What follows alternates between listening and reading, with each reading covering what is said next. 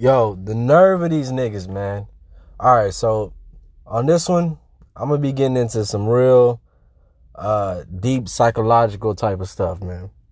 And it might make sense to some of y'all listening. It might make sense to people who can relate to this type of stuff. It might not make sense to people, but either way, it just happened recently, so I got to get it out, man. So I got a part-time, not my full-time, but I got a little second job at a gym called 9 Rounds, right? So everything was good when I first got the initial interview. Sat down, talked to the guy. It was a black dude, which I need to mention because it's actually really important that I mention that. It was a black dude, right? So I'm thinking he around my age. We get a good little conversation started. Questions like, what do you do? What are you into? What's your athletic background? Where you from? What kind of jobs you work? The standard interview questions that you would get anywhere else. And then we start chopping it up on some more like friendly types things like, what's your favorite sport? What do you think about this? What do you think about that? Just kind of get a feel of the person that you would have working for you, right? Which makes a lot of sense. It didn't click in my head that this dude, something was off about this guy until maybe like the second, third day, right? And usually with me, whenever I get a new job, the third or the fourth day of me working at that particular job, I start clicking. I start getting on my shit, right? I start picking up things faster. I start adding things to become a better employee, da da da da. At this particular job, the only things you really have to do is call time on bells where the members are working out. You call time on that. You speak a little bit to the members. Things like that. Be cordial. Demonstrate exercise. That's pretty much all you gotta do. Every other time, the rest of the time you're there, you're just standing around pretty much. Right? So instead of just being like a robot, I start putting my own little flavor on it, man. People start knowing my name. People start talking good about me. People start giving comments like, hey, that new trainer, da da da, he's good, that. I like how he worked with me. It starts getting back to the guy who hired me, who's initially the manager, right? And it just seemed like every other day that I would come there and work, that I'm working with this guy, things would just be really, how do I say it, like shady. Like this man started acting really shady towards me. Like everything that I would do, even though I know I come to work and I'm killing it every time I'm there. I'm only there for about 5 hours, right? So I'm there and I'm killing it every single day, working with the members, killing the conversations, killing the exercise demonstrations, getting them working out, feeling good, breaking a sweat. Other than just coming in, just doing the standard normal thing, they get to engage with me. I engage with them. We do have a little back and forth time, and then they go about their way having a good exercise, and that's it. And I know I'm killing it because they're giving notes to this dude saying how good I am, right? And I know I'm killing it, man. I know I'm doing a great job at it. So, word starts getting back to him. He has little critiques about things that I know I'm killing, like make sure you talk to all the members. I'm talking to all the members. That's how all the members know who I am, and I know what they can and what they can't do athletically because I speak with them. I know about their athletic ability. I know what they like to do, what they don't like to do, because I am conversating with the members. So what's the need of you telling me this?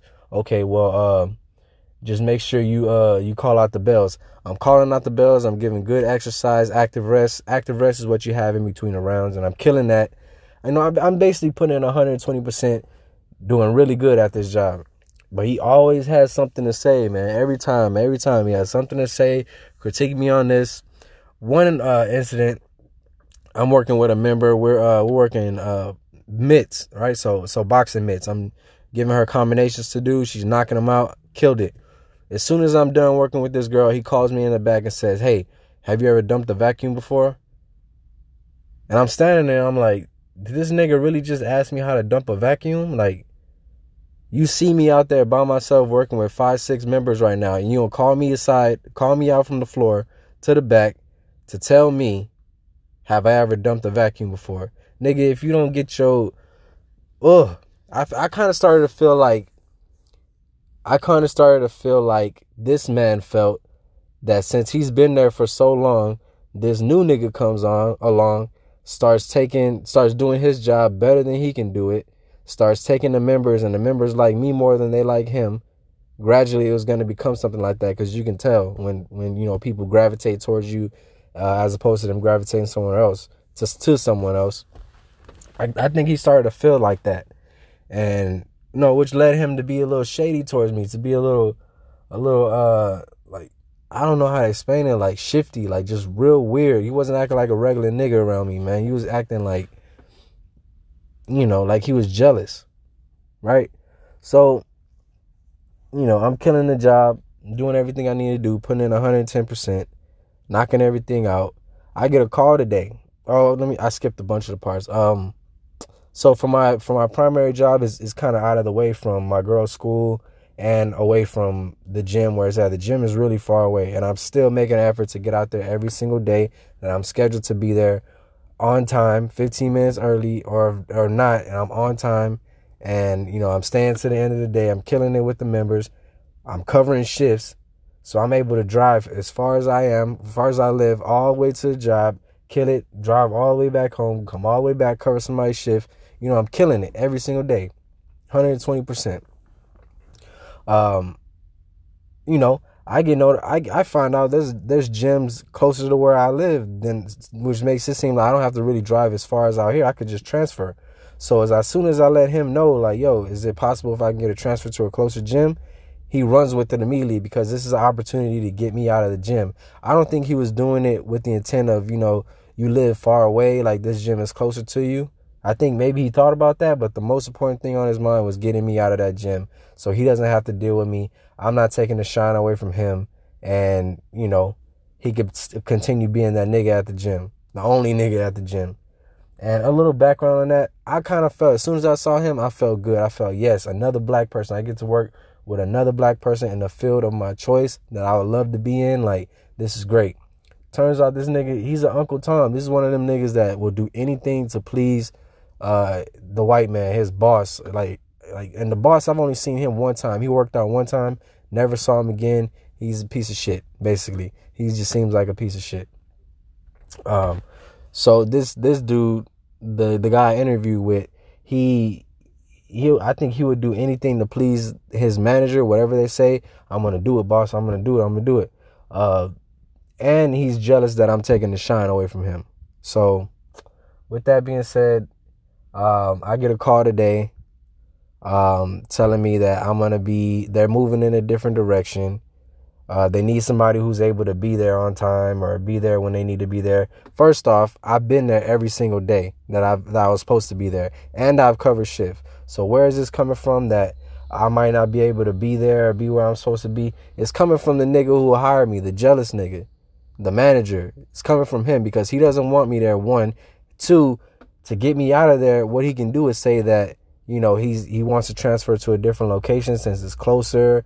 We might as well get rid of him because we hired this other trainer who's, when it comes down to it, man, I'm not tooting my own horn, but nobody will do it if I don't do it. I'm the best trainer there.